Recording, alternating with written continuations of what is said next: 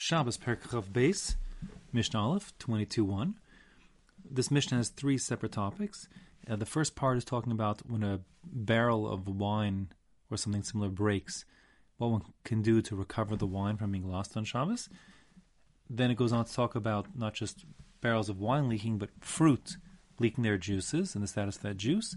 And then finally we'll talk about the honey that oozes from honeycomb. Okay, so first let's talk about the chavis shenishbara, the wine jug, barrel, amphora, whatever it is, that broke. So this Mishnah really is very similar to the Mishnayos and the principles that govern the Mishnayos back in the 16th parak, where we had a fire breaking out and we were restricting how much food a person could save from a structure on fire, because we were concerned that in his panic, he will come to forget that there are various restrictions on Shabbos and come to Machal Shabbos in rescuing his belongings, including his food. So similarly here, we're concerned if a person has a big jug of wine, like a barrel. Now that was a lot of work and worth a lot of money. So we're concerned again that he'll panic at the economic loss, and he'll perhaps come to either bring utensils from beyond where it's permitted to carry those utensils in his panic to catch this leak, catch the fluid before it leaks out. Or there could be an issue of him repairing the barrel on Shabbos, which would be separately forbidden. And that being the case, we are going to restrict him. And the restrictions will be very similar to the restrictions that we had back in the 16th parak, which was Matzilin Heimena Mazon Shalosh Seudos. He's permitted to save enough, if it's wine, then enough wine, just for the 3 meals of Shabbos. And this is just like the Mishnah's back there, which is this is assuming that he has 3 meals to go. So he hasn't made Kiddush on Friday night. He'll need wine for Leil Shabbos as well as Shabbos day and Shalosh Seudos, and therefore he can save 3 meals. But if hypothetically this burst or break or leak appeared on Shabbos morning and he has 2 meals to go, then the halacha would be he could save just 2 meals worth. If you recall back also in the 16th parak, we said that while that's true, if he brings a single, let's say he was saving, instead of 3 meals worth of food, let's say he had one big fig cake, igule devela, and that devela had, 10 meals worth of figs, he'd be allowed to save that one big fig cake, because just one thing all at once. So similarly here, although he can save just 3 meals worth of wine, if he has one big jug, and the jug can contain 10 meals worth of wine, that would be permitted. Our concern again is that he's going to go and fetch for other containers and carry them through the Rosh Hashanah, etc. Okay, now, v'omer la'achirim, beyond that, he can say to his neighbors and other people, Ba'u v'hatzilu lachem, come yourselves and save wine for yourselves. You can have your own wine here. And again, like the previous Mishnah back in the 16th parak, this means they could keep it for themselves, or if they really doing the right thing, they would give the wine back to the person who lost it, the rightful owner. Not make or din, but that would be the right thing to do. And they would be permitted, like we said back there in the 16th parak, to charge him for their time. And the truth is, if they want to go lifnim shur sadin beyond the letter of the law, they could give him back his wine altogether. Okay? Now, ubelvad shlo yisfog. The requirement here is we do not let anybody, neither the owner nor other people coming to catch the wine and save it, use a sponge to absorb up the wine. And the reason why is because, as we said in the end of the previous parak, the last Mishnah, there's a potential problem of using a sfog, a sponge on Shabbos, that you could squeeze it with your fingers, and that would be, you're being sochet, you're squeezing out, which would be forbidden. And even if you have a sponge that has a handle, where we said it could be used, here we don't let it be used because simply absorbing all this wine that's spilling with a sponge would be at least uvda dechol, a weekday activity, or resembling weekday activity that would be forbidden because it's a lot of work. Okay, so therefore you can't use a sponge to save it. Now, that's the first part of the Mishnah. Now the Mishnah is going to go on now to a new topic, really.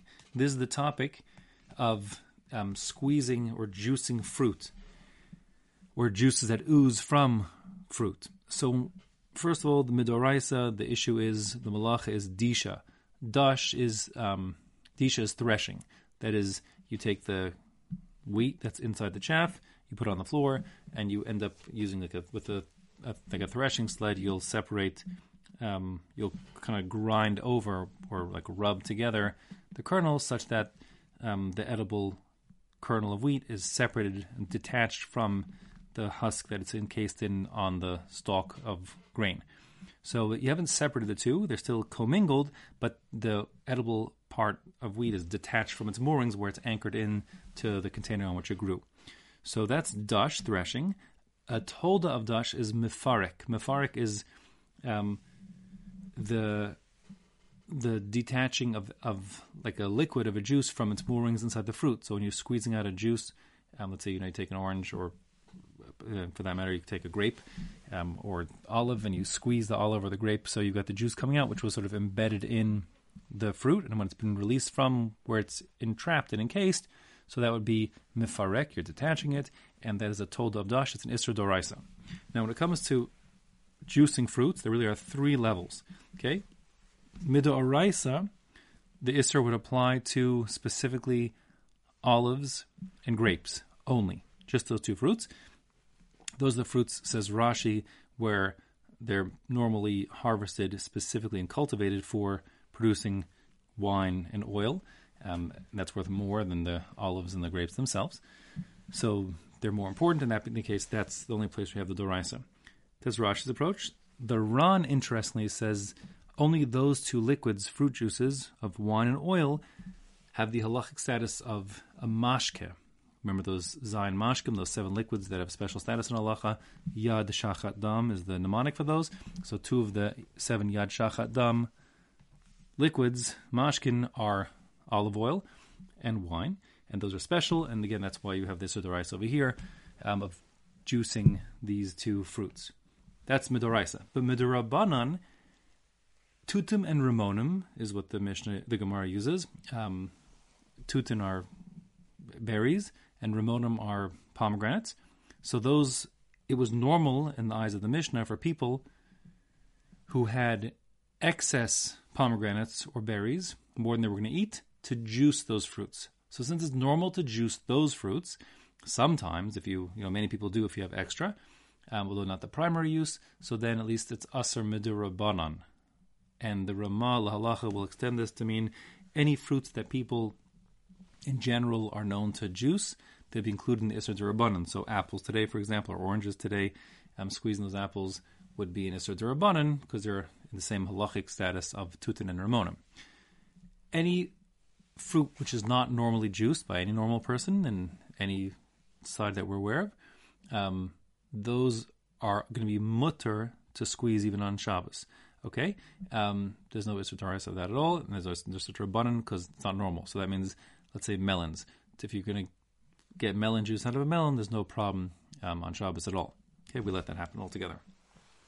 So that's squeezing.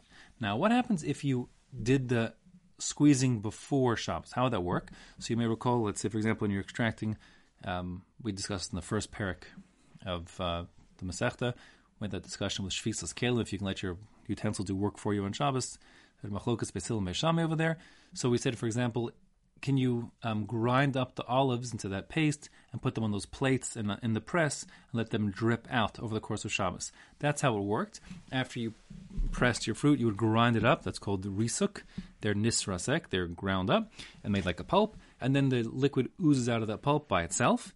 So that could happen passively on Shabbos. The question is, if juice comes out by itself on Shabbos, you didn't squeeze it on Shabbos, is that juice permitted? So again, it kind of, the answer to that question follows the same trichotomy. You've got olive oil and grape juice.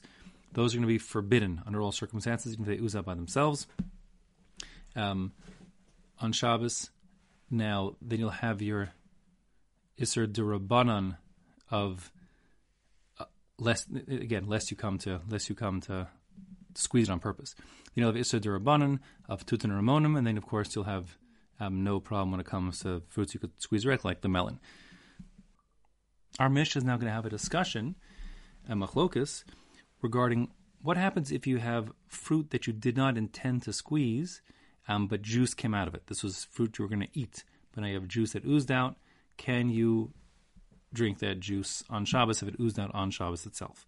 So the Mishnah is going to say, first the basic din. Ein sochatin es aperos lahotzi mehen mashkin. You're not allowed to squeeze fruits on Shabbos to extract their juices. Again, Medoraisa, it's olives and grapes. Medorban, anything that's juiced. V'miyatzu ma'atzman, if the juice oozed out by itself, it's still asur and it's still forbidden. Again, we're talking about Tanakama here, would mean we're talking about the olives and the grapes, as well as the tutin and ramonim. They're all juices are forbidden. They came out by themselves because we're afraid people will come to squeeze them on Shabbos. Rabbi Yehuda Omer. Rabbi Yehuda disagrees, and he disagrees on the case of tutin and ramonim. If you have tutin and ramonim that you were planning on eating, not juicing, and they happen to leak juice, he'll be lenient. Okay, that's what he says inside. Rabbi Yehuda Omer, im la'achalin, if the intention of these fruits were dafka to eat them, you're going to eat these berries, but you stack them too high now that you've got a bunch of berry juice that came out.